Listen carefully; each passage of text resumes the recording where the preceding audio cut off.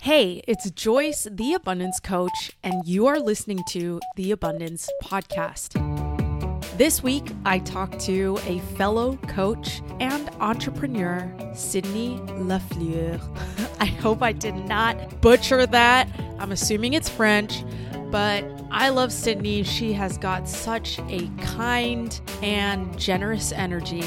I hope you are excited to hear about her personal journey from starting as a Twitch streamer while working and now being her own boss. We also talk about what it looks like to break the rules when your entire life you're just learning to follow the rules.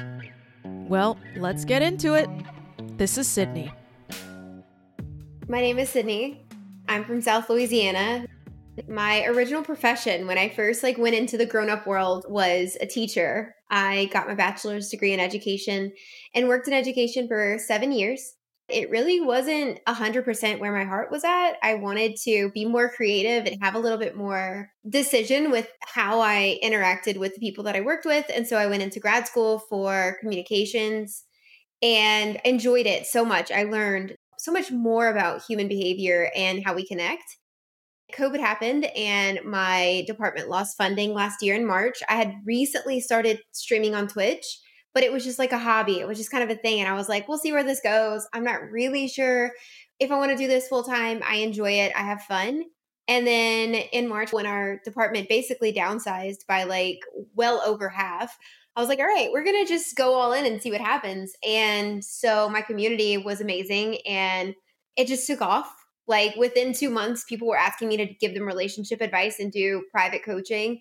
And that's when I was like, okay, I need to start taking this seriously. I need to do something with this. And so it just kind of went from there. And I've never looked back, I guess. I did do a few side gigs for the first month.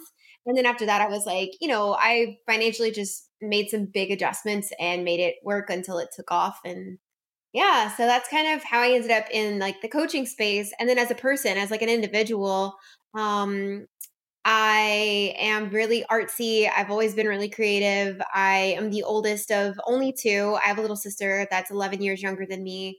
Always very motherly. I feel like that was just the natural mama. I don't know, it was just the way that I was. I want 4 kids. I've got 3 kids. I want another one. I love babies. Maybe that's why I went into education, was just I love the innocence of little kids.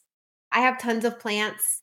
I enjoy, as I've gotten older, being more introverted. It's funny. I was definitely an extrovert as a little kid, but I've become more cozy. I love home.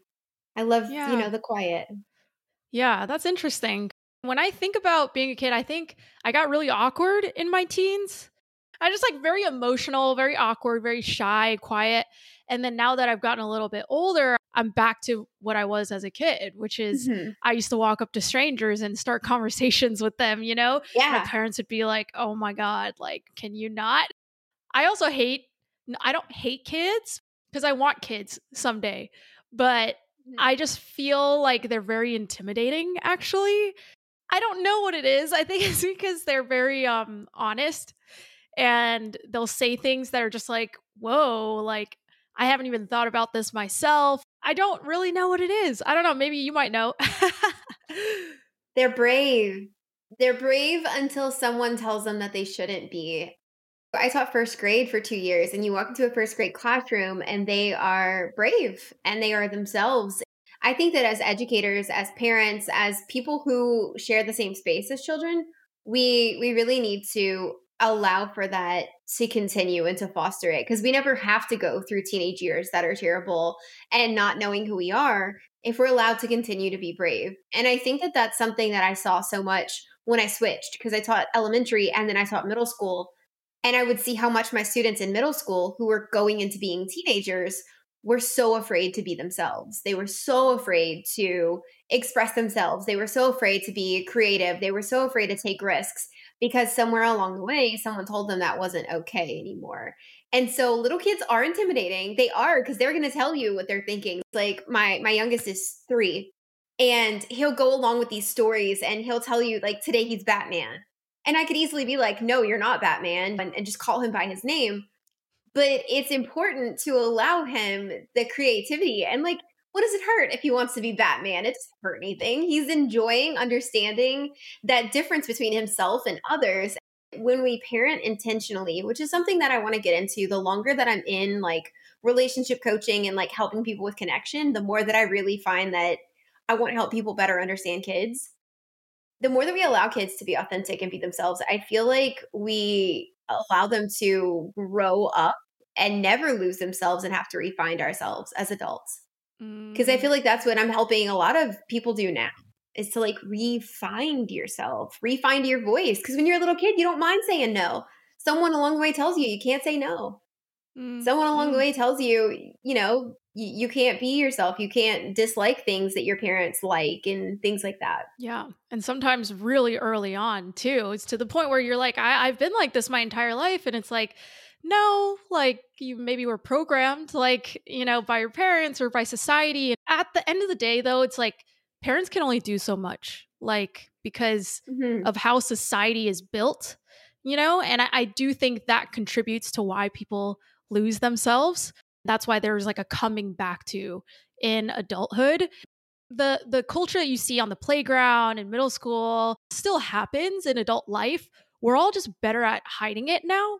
There's like hierarchy, there's status, but people are a lot better at pretending not to be dicks when they are, I don't like to see that world because that's not how I operate, but I know it's there. I know it exists. I see it. And I don't want to play by those rules, but I know people that do. And so when the game is Hmm. real for you, it's like, man, that sucks. I think it's being able to recognize that the game is being played and being able to take a step back and be like, well, I don't want to play that game and be intentional about that because a lot of us do play that game without realizing it. And there are probably aspects that we play into without realizing it. I definitely agree. And to kind of like build off of that, what I find so interesting is that people do treat life like that, like you said, like a game, and you're buying into, and it's this whole process, and they're rule makers and there are the rule followers. But what I actually think, and this is actually from an Alan Watts lecture that I heard about a year ago. Everything is a game. And if it's really just a game and we're all just a part of this system and people really shouldn't have control over anyone else, it should just be enjoyable. Like if it's all just a game, like we're only here once. This is the only experience we're ever going to get. And if you believe that, and maybe some people don't, but I do believe that, like that this is my journey. This is my chance at life, right? Oh, at least in this body, right? Then embrace and enjoy it. And how unfortunate to allow the rule makers, whoever those, people who deem themselves the rule makers are, to dictate what we do, how we interact, how we love, how we connect, how we talk to each other, how we interact in the world, what we create, what kind of work we do. I think that it's so unfortunate because it really is all just a game and it could be an enjoyable one. So, first of all, I love that you brought up Alan Watts. Like that helps me know where you're coming from a little bit because I see things that way as well. But at the same time, the issue I have is that I have been in a place in life where it was too much like a game. I think there's a difference, right, between pure hedonism, where you're just like, I just want to feel good like all the time, right? And then there's Mhm. genuine pleasure in improving and pursuit and growth and long-term satisfaction. I'm just curious about your thoughts on that. When I think of play, I think of play more like I recently listened to some lectures by Brene Brown, and she was talking about adult play. And basically, it's allowing yourself, giving yourself the permission to do things that are just enjoyable for the enjoyment's sake. When I think of play, that's what I think of. When we would play as kids, like playing pretend, imagining other ideas, being open minded as like a child. Like I remember being a little kid and imagining all these like grandiose cool things that could be and maybe they couldn't actually be like in the world. Like we don't live for 500 years and things of that nature, right? Like pushing the boundaries on those types of things. And so when I think of play, I think of adults being able to be playful, kind of letting go of those insecurities, letting go of, oh, someone's watching, letting go of, oh, this is silly, and just being more playful. And I guess that's why we call it like having a child's spirit, sometimes, and like approaching life in that way. And so that's what I interpret Alan Watts life should continue to feel that way. Why do we, in quotes, grow up and then we lose the magic of just being open-minded? It doesn't matter if those thought processes don't lead you somewhere because they don't have to.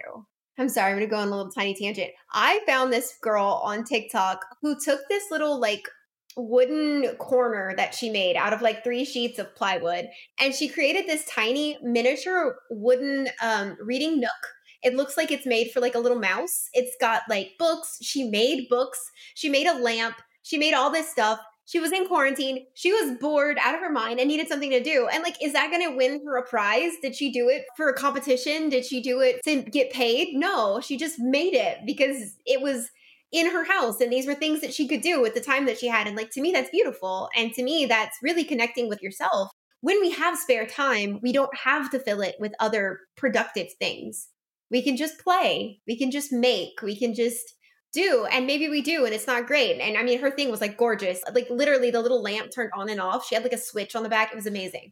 What we create doesn't even have to be that amazing. Like it doesn't, but we should just play more. We should enjoy our time and not be so caught up in that other game that I think that you were kind of like reaching at, was the game of you don't have enough. You're not doing enough. You need to be more. You need to play into that game. And that's the game that I think it just exhausts us. I was raised by a single mother. My family was fairly poor growing up. There were times where like we didn't have our electricity turned on. I grew up with a very clear understanding that you take life seriously and everything is serious and you work very hard and you make straight A's. And if you can, like, if I came home with A's and B's, my mom would be like, you can make an A. You're going to make an A in that class. And it was just this very, very strict expectation. And for me, I've always been really creative. So it's like I would fight back and forth that play side of myself. I did actually go to an arts high school. And that time, like being in the studio and having alone time to paint was like my chill. I needed that because outside of that room, it was high expectation. You have to do this. You have to be better. I didn't want to buy into that. And I did for a while. And I think that's why I went to college and went like the traditional route. And like, here I am again, back in my own little place in the world. And it makes me happy. And I'm glad that I found this while I'm still fairly young. It really does make me so sad to see older people who finally get to this point and so much of their life has passed. And I just wish that people could find this sooner. Yeah, totally. I resonate with a lot of things that you're saying because I'm thinking like that resonates with a lot of Asian culture as well, right? Like just being very strict and, you know, you have to do things a certain way. And I think the word that I had locked onto, I think was pleasurable or something like that when you were talking about Alan Watts. I just think about how I used to take life as a joke. So I think it's important that, you know, maybe as a kid, you realized like what hard work ethic looked like. I read a lot of Jordan Peterson's stuff too. And he talks about being able to have that long-term growth and that satisfaction where it's like, yes, play is a part of that, but it's not like go get fucked up every weekend. You know what I mean? Because that was me, you know? And that was Okay. What I would call out of touch with reality. So I guess what I'm juxtaposing it with is like magical thinking and like, oh, nothing bad will ever happen to me. Where it's like, I can go and like, you know, do a million drugs and I won't get caught. Even if I do get caught, my parents will bail me out. That is what I was sort of referring to in that sort of pleasure seeking, right? Because like my history and it's like on the internet and everything, it's like I'm very open about it, but being like a sex and love addict for most of my life, right? And then finally being able to take a step back from that and be like, oh my God, there's like reality. Like I need to invest in something long term. And even when you were talking about the girl who had built the plywood library, it's like there's a lot of satisfaction in being able to do it well and being able to be like, man, like I did this to the best of my extent. Like there is a lot of satisfaction in that. Yeah, absolutely. Absolutely.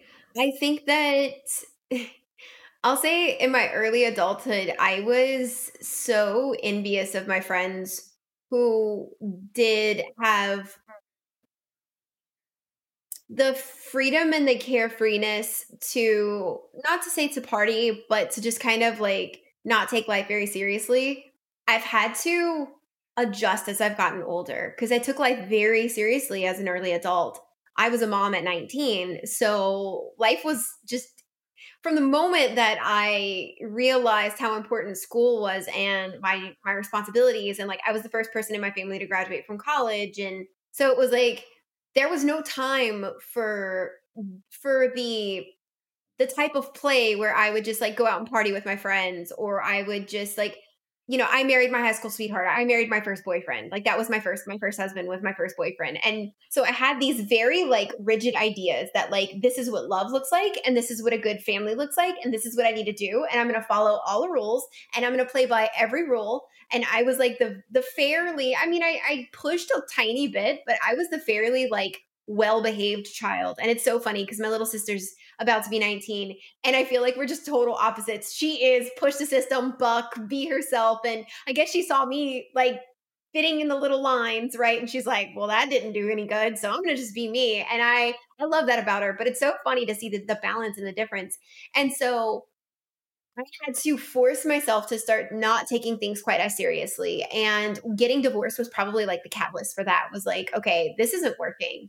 And I've played by every rule and I've done everything that they told me to do and it's just still not working and I'm miserable. He's obviously miserable. We're not doing something good for either of each other. So why are we still doing this? And because I'm told to, because it's the expectation, because this is what you do, because you don't get divorced.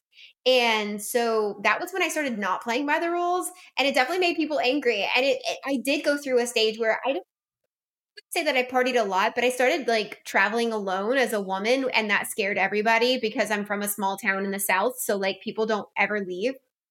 Half the people I went to high school with have probably never been past like Louisiana. Like they may have gone to like the neighboring states, but they've never left the South ever in their life. They've never been on an airplane. They will never be on an airplane. It's just not going to happen. And so to take all these solo trips and to meet people from all over the world, I was like, I found myself. This is what I needed to do. Like I said, I'm very extroverted, but I need cultural experience in order to connect. And I need like stimulate, like mental stimulation. I've always said I'm not as attracted like sexually to people. I am like mentally, like if you can stimulate my intelligence and you can teach me something new, like you will keep me forever. And that is what is so attractive to me. And now and especially as I've gotten older, and what I noticed was that was what I was attracted to when I started allowing myself to like date and just meet people. And I had to let go of the stigma of being the good child and the good adult and the good mom because so much of it was limiting and so much of it wasn't allowing me to just be myself. And it definitely caused a lot of issues. I suffer with complex PTSD, and I had panic attacks as an early adult, and I still have migraines if my anxiety gets too bad, just from lack of control. And it's because I was so used to everything in my environment being controlled. And so like my new kind of like mantra for myself is like to just let it flow. Like I need to just let it flow. I need to just embrace whatever's going to happen next and not have such strict expectations of myself and of others. I'll be honest with you. I think that growing up in that like perfectionist and very like rigid household, that was something that I had to let go of too, was like other people are not going to play by the being nice. Like they're not going to do that. And other people are not going to always meet your expectations. And you can't live your life hoping that they're going to, and that they're going to reciprocate whatever you give, and that they're going to, that's just not how life works. And I had to accept some of that. It was a lot. I'm going to be 30 in less than 2 months. So I feel like it's just kind of all Wow. opening. Yeah.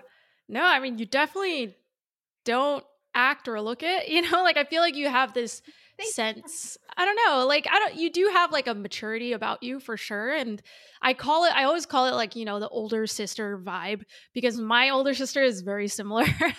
So I think my identity and my progress of growth is like sort of the opposite of yours, right? I mean, I had the perfectionistic stuff as well, but it's like it was more so like feeling like I was never going to measure up. That like, because my sister was like you, where she was like the top achiever, all these things, and I would try. I would never get like B's or C's. Like sometimes I would get B's, but like it was always just like well, if I don't try to be her, if I try to be the opposite of her, which is why I went nuts, like in college, right? Started partying a lot, sleeping around a lot, and just lost myself, in trying to in like be somebody that I wasn't, And so it's really interesting because in some senses we both lost ourselves, right? But you lost it by sticking to the rules, and I lost it by trying to reject the rules. That sounds like my baby sister. That's my baby sister 100%. And I think that birth order has a huge impact. It really does. It really does. That's something else I noticed when I was a teacher was like, you can tell the oldest, you can tell the only child, you can tell the baby, you can tell when they're one of many in the middle. Yeah, you can Yeah. totally tell. Yeah. And I think it's just really coming to like that about myself. I think there's a lot of things I still don't like about myself. Like, I don't really enjoy that I give off the younger sibling vibe, like talking about, oh, I used to party and all that stuff. Like, what comes to mind is like, oh, irresponsible, spoiled, like bratty. You know what I mean? Like, I have that other voice in my head, and of course, like, worked through a shit ton of that, and like it's still something that I'm probably going to struggle with though for the rest of my life. And it's always relative too, because it's like, it depends on like the people around you, and a lot of people see me as responsible, but I will always see myself as irresponsible, as flaky. Other people see me as consistent, and I'm like, I'm not. Oh no, you disappeared. I'm back. Hold on one second. Okay. Decided to get angry. It's fine. Yeah, no worries. Think that so what I guess it kind of just reminds me again of that the lectures I was listening to, but so Brene Brown talks about shame a lot, and she does a lot of research into shame. And so what I think is so important as we become adults, and kind of the labels that we were given as children, like, oh, the middle child or the baby or the oldest, or you're the good kid or the honor student or whatever it might be, right? As we become adults, we have these beautiful opportunities to shed some of that. And so what I hope for you, and what I've tried to do with myself, is to shed those things and to not let it be my identity, and to say I was, or I'm growing out of, or that was my childhood experience. Because I really do believe that the more that we identify and we label ourselves in such a way where we allow our growth, then those things don't get to have as much of a control on us. And my therapist said it's like taking those things and putting them up on a shelf, and they're in the room with you, but they don't get to like live in your vicinity on your person anymore. They live in that space, very detached from you, and it allows you to kind of take a breath and say, you know what? Sometimes I have been this way, but that's not who I am as a person. Those were just behaviors that was a part of who I was at that time. And man, has that person changed and grown. Yeah. Yeah. No, totally. I love that example that your therapist gave. I always am super happy when I hear that people have good therapists, because there's a lot of bad ones out there. But yeah, I also have an amazing therapist, and it's like, if you're listening to this, that's so much to me. But yeah, I love that example of almost like you're still accepting that it's a part of your story, and that it is beautiful. Like, the pain and the growth was beautiful, but it's not you anymore. But yeah, totally. And I love that you brought that up by Brene Brown. And for people listening, like, I would say that Brene Brown, she talks about the difference between shame and guilt, right? And so my journey has been a lot about shifting towards guilt, because the weird thing about shame is like, it actually keeps you from improving where you can. So shame, is the idea that, I am bad, versus guilt is saying that I did something bad. And so it's being able to separate yourself from the action so that you can actually adjust those actions. Because, for example, if you say, I'm a lazy person, then you're constantly just going to like do lazy things and be okay with that, because you're like, I'm a lazy person. But if you said, oh, I had a lazy day today, that means tomorrow you can get up and be productive. It's not you. It doesn't define you. It just happened, and maybe that's okay, like, because all of these labels have connotations to them as well, right? So it's Absolutely. yeah, I've learned to sort of like take a step back and be more specific when I talk about things. So I don't think it's even helpful to talk about good and bad, good and evil. Some people are like, oh, Jeff Bezos, he's so evil. And I'm like, but what do you mean by that? Like, how do you define good and evil? And do you believe in universal morality? Like, I get in, I'm just like, what do you mean? And so I prefer like the specificity of just like, I don't enjoy that, he does XYZ versus saying like he is this, Absolutely. it's a different way of thinking because I don't know. And I used to think that way and I'm trying to rewrite that. Right. But also flipping that back on myself where it's like, no, I'm not a bad person.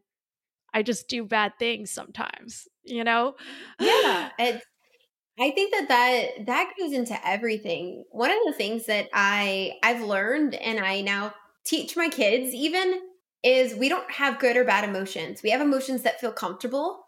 We have emotions that we embrace and we have emotions that we don't want to feel. But our emotions are feedback. When we feel lazy, we need a rest. There's something that's probably going on. And so because laziness was definitely something, especially being the overachiever as a kid, it was like, you can't be lazy. Like, you don't get a lazy day. And I've had to train myself into embracing like TV days, like lay on the couch and I'm going to just watch TV today. And that's okay. And I also have had to embrace like, today I'm not checking social media. I'm not checking social media all weekend. And it doesn't matter if that's for my job. And I started doing that. I make strict boundaries around work because if I didn't, like, I'm in my dining room right now. I turned it into an office, but it is literally the center of my house. If I wanted to, I could put my kids to bed. I could come sit in here and I could work until I passed out. This is actually a fairly comfy chair. It like reclines like all the way back. I could totally just like I have friends who sleep in their chair and I'm like, I could do that. I could. But like competing against, and that's the thing, that's the craziest thing about being a perfectionist is you really do compete with yourself. And when people are like, as long as you're a little bit better than your former self, I'm like, no, you don't understand. I'm not competing with somebody else. I am constantly competing with myself, constantly. And who I was 5 days ago, I'll be like, oh, that person was like lazy and didn't do enough and only worked this many hours and that was not acceptable. And like today I've got to be this person. And I think we also forget what we did. So like I have to make sure that I write down the things that I did and be like, you did a good job today. Look at all the things that you did.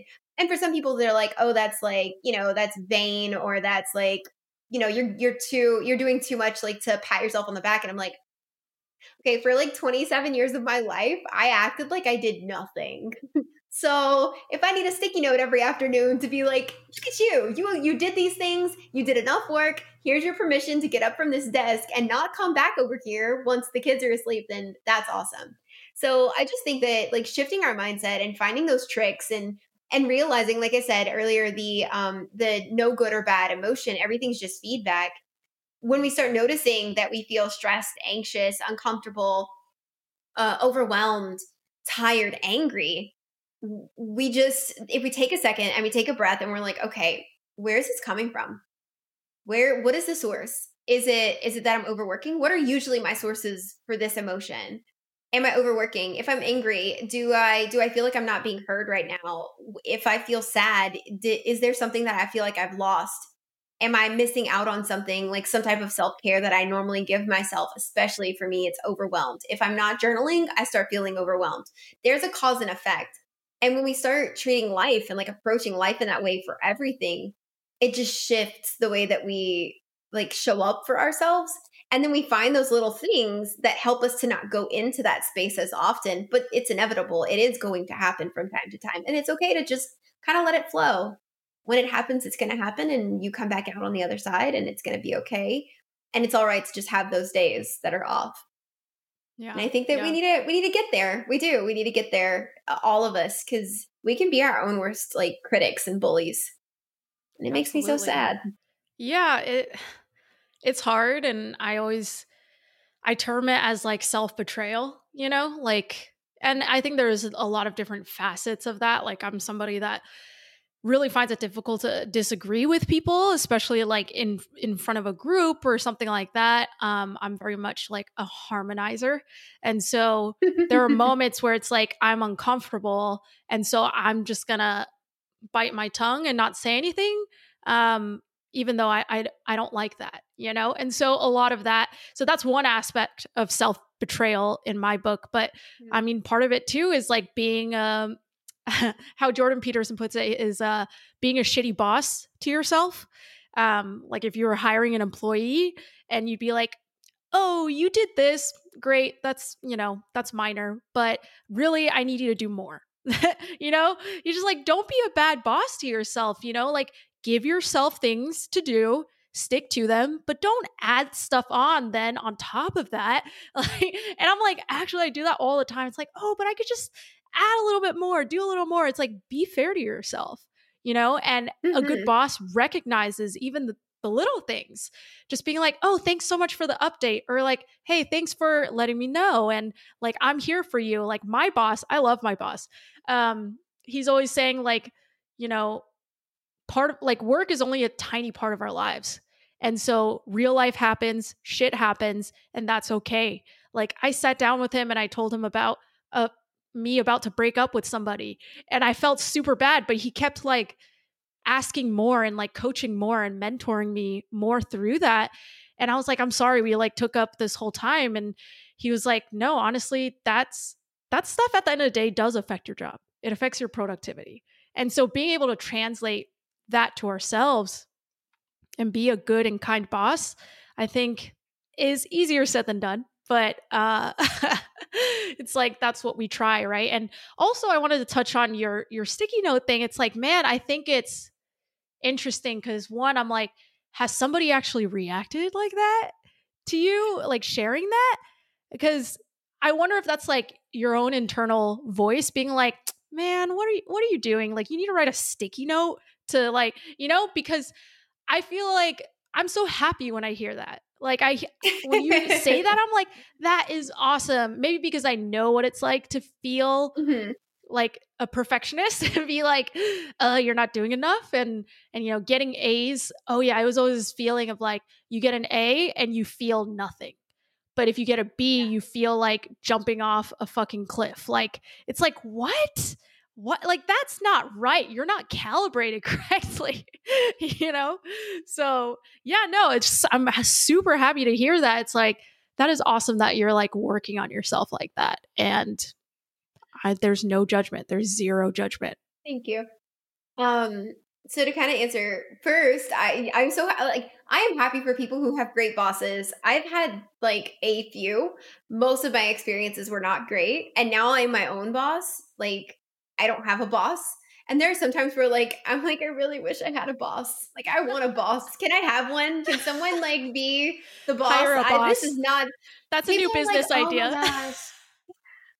People are like, oh my gosh, you're living your best life. Like, you don't have a boss. You can do whatever you want. Like, oh, that must be so great. You get to just like, do whatever you want. And I mean, I'm coming from the extremely strict environment of a teacher who can't even go to the bathroom without getting permission, right? Like, that environment is so difficult. And so I know some of my teacher friends are like, oh, you're so lucky. You can go to Target in the middle of the day. You can go to, yeah. And you know what? I do. I do go to Target in the middle of the day. I do. I like And I go to Starbucks. That's what they bring up. You get to go to Target in the middle of the day. I do go to Target in the middle of the day. But you know what I also do? I also like freaking stress out because I don't have like some of the benefits of having someone else tell you what you need to do next. And so you're shooting in the dark. But yes, I have gotten some flack about just like giving myself credit for things and not necessarily the sticky note, but just like any of it. Um, like I said previously, I don't have a really great relationship with my mom. I didn't really know my biological dad. I didn't meet him until I was 12. My mom was a teenage mom.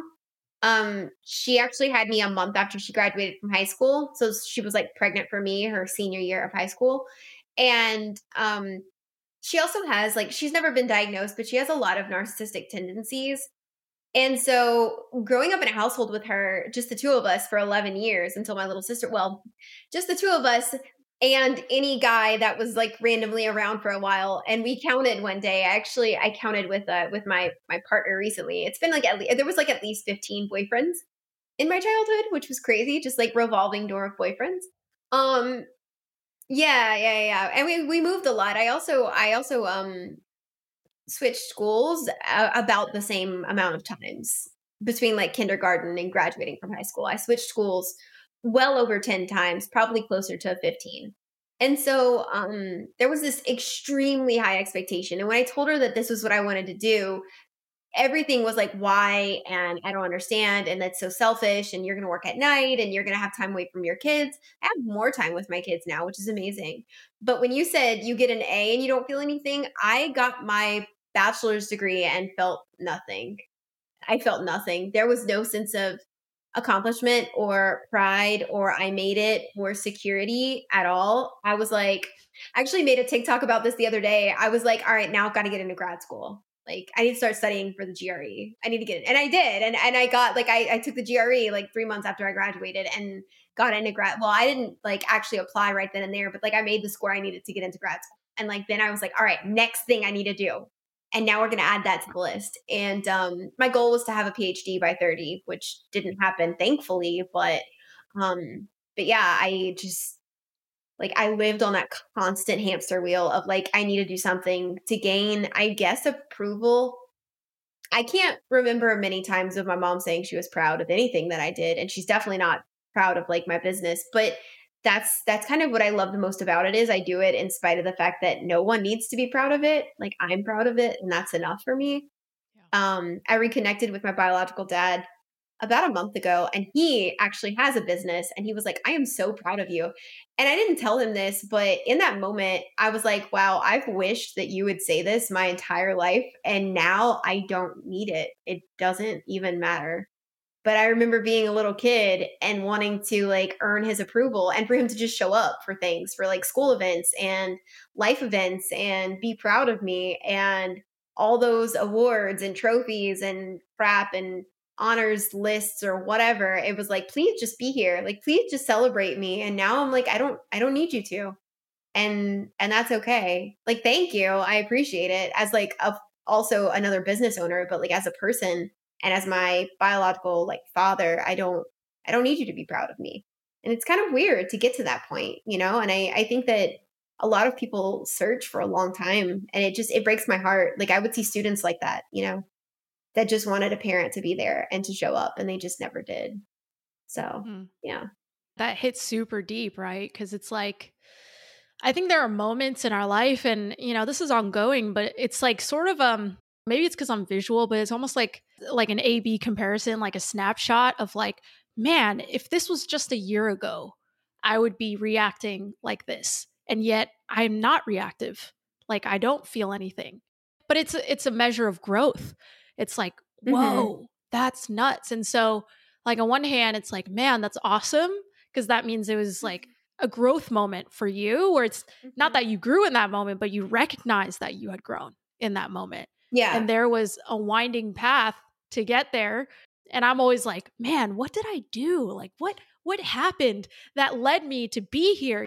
Because a lot of times I feel like I'm working in partnership with whatever force is outside of me because people are Mm-hmm. like, oh man, you're so mature and all these things. And I'm like, I've just made a lot of mistakes and fucked up a lot. So I had a lot of experiences. I never see it as like, oh, it's something about me. Life came and tapped me on the shoulder and was like, yo, look over here today instead of over there.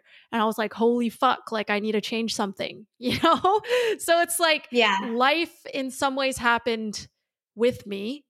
And, I can't give myself zero credit, obviously, but Mm-hmm. a lot of times it's like I'm grateful because I didn't always, like I see people in the same situation I used to be in. And I always have to take a step back. It's like, oh, it's not that I'm better than them. It's just that they haven't had the experiences. They haven't had the opportunity to choose to be different. And I have to believe that as a coach. I have to believe in forward progress, that people are not inherently how they are forever, because I know how I used to be. That's super powerful, and like so grateful for you like just sharing that, because that is huge. I'm going to confess something to you. And when you asked, like, what did you do to get here? And you were like thinking about it, I can tell you why I'm becoming more aware and like growing. I cry in yoga every time. I do hot yoga, and when you get to the last like 15 minutes of hot yoga, they turn off the lights and it's like stretching poses, and it's very very like quiet and your own like time alone. And every single time for the last month, because I just recently started back doing yoga, I cry at that time. I am not a public crier. I actually despise anyone like babying me and like consoling me. My love language is words of affirmation. I want to hear that I did a good job and I am totally cool. Do not hug me. I am not a very like physical touch, which ironically my partner is. So it's so funny because he'll like give hugs and I'm just like, I'm learning to accept this. Like that's but nobody else. My friends are like, we know when we've reached the like ultimate level of love with you because you allow us to like hug you. And it's not because I don't want to. It's just my family was not very physically affectionate. It's not like anyone ever like physically abused me or anything. We just didn't hug. We just don't hug like that. Like, I don't know. It's just really odd to me. Like, I just don't do hugs. So crying in yoga is very weird. Like it's a super like I'm being extremely raw, but you're sweaty, so like no one can really tell, and I'm not like sobbing loud, so no one can like hear me cry. I'm like giving you all the tea right now, but I do. I cry in yoga, and it is one of the best. Like I process while I'm in yoga. I process trauma, and I don't do it like on purpose. They tell you to be so present, and like you've just done like an exercise, so your body's kind of like tired and you're resting in these poses, and some of the poses are meant to be kind of opening, and it requires you to like to really like focus and to be present. And I'm telling you, it just happens. And in that time, there have been a few times where one of the thoughts with my dad was like, he did not want to be a father when you were born. And that's not because there's anything wrong with you. He was 19 years old and he was not prepared to be a father. He did not want you, and that's okay. It's not because you're a bad person or a wrong person or a broken person or a broken baby. You weren't even born yet, but he just didn't want that responsibility, and it doesn't reflect on who you are or your worth. And that's okay. Like it's okay to accept where he was and where he even still is to an extent, and to accept that it's not you. Like detach your ego for a few minutes. It's not about you. It's about that person and where they are and what they were able to handle. So many beautiful things happened in my childhood, even though he wasn't there. And he does not define my childhood. And that is okay. And giving myself that permission also allowed me to forgive him because I blamed him. Like anytime my mom would be really hard on me, I'd be like, if only my dad were here, he would tell her something. Or if only my dad were here, maybe he would be nicer about this. Or if only my dad, and I blamed him when really I should have been like, no, my mom and I's relationship is not healthy. And even if my dad were here, she still needs to be held responsible. But it was so hard to hold her responsible when she was the only one there. Like you can't hate that person. You can't be angry with that person because she's the only one. And so I think I allowed myself to kind of like detach from my ego, detach from like that you betrayed me and let it all kind of go. It allowed me to just say, you know what, I'm not angry with him. Because if I were 19 and put in that situation and I were this guy and it was this complicated mess, I don't know what I would have chosen. So why do I need to hate him the rest of my life or be angry about something that really was a beautiful experience for me now that I'm an adult? And yeah, was it hard? Absolutely. But do I need to carry that with me? Like I do have a choice to an extent. Like, am I going to make this my story, my life story of this damned angry child of a single mother? Or am I going to choose that like it was a beautiful experience and I'm going to move forward and grow from it?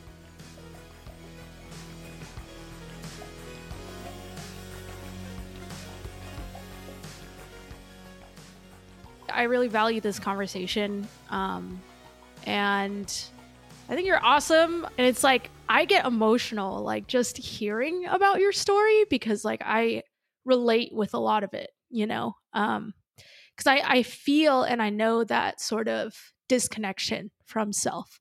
And I'm working through a lot of that now, honestly.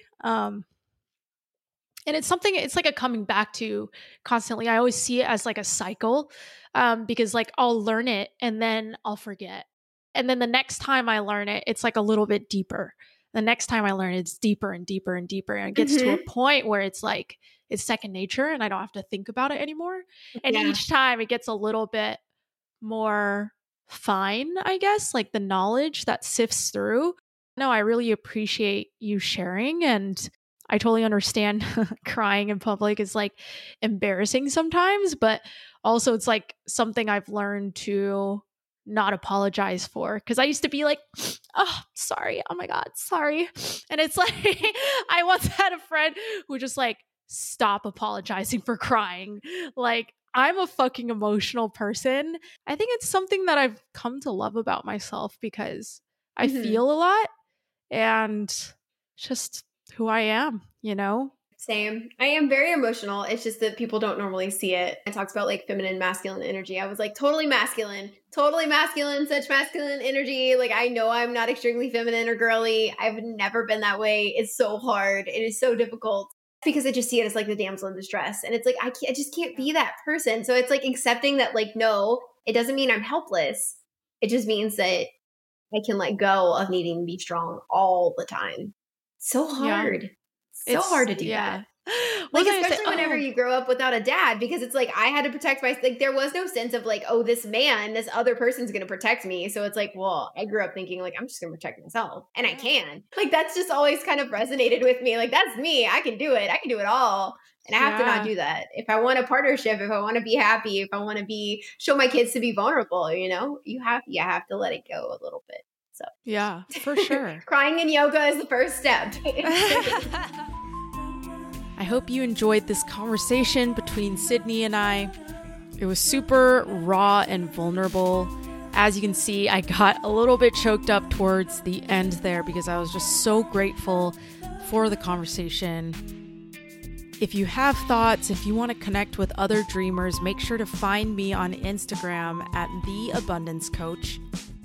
And if you want to support the show, you can buy me a boba at gotabundance.co/boba or leave a review on iTunes. Both of those links are down below. Thanks again for listening, and I will see you next week.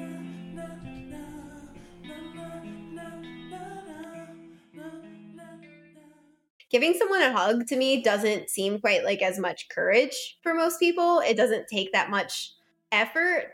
Like, that seems a little easier than like really having to like open up who you are and like your past experiences and building like the empathy. That is so funny because like I have a little bit of that too, like a love languages elitist, where it's like because I'm an acts of service person all the way. So it's like I feel the same way about words of affirmation, where I'm just like, anybody can say anything. But it's like, are you going to do it for me? Yeah, it is. It's a love language elitist. I've joined the club. I will gladly be the president. So we have a Facebook group and no. We have pins. We wear pins. Yeah. It's fine. You get a house kind of like in Harry Potter. Which house do you belong in? It's fine. It's totally fine.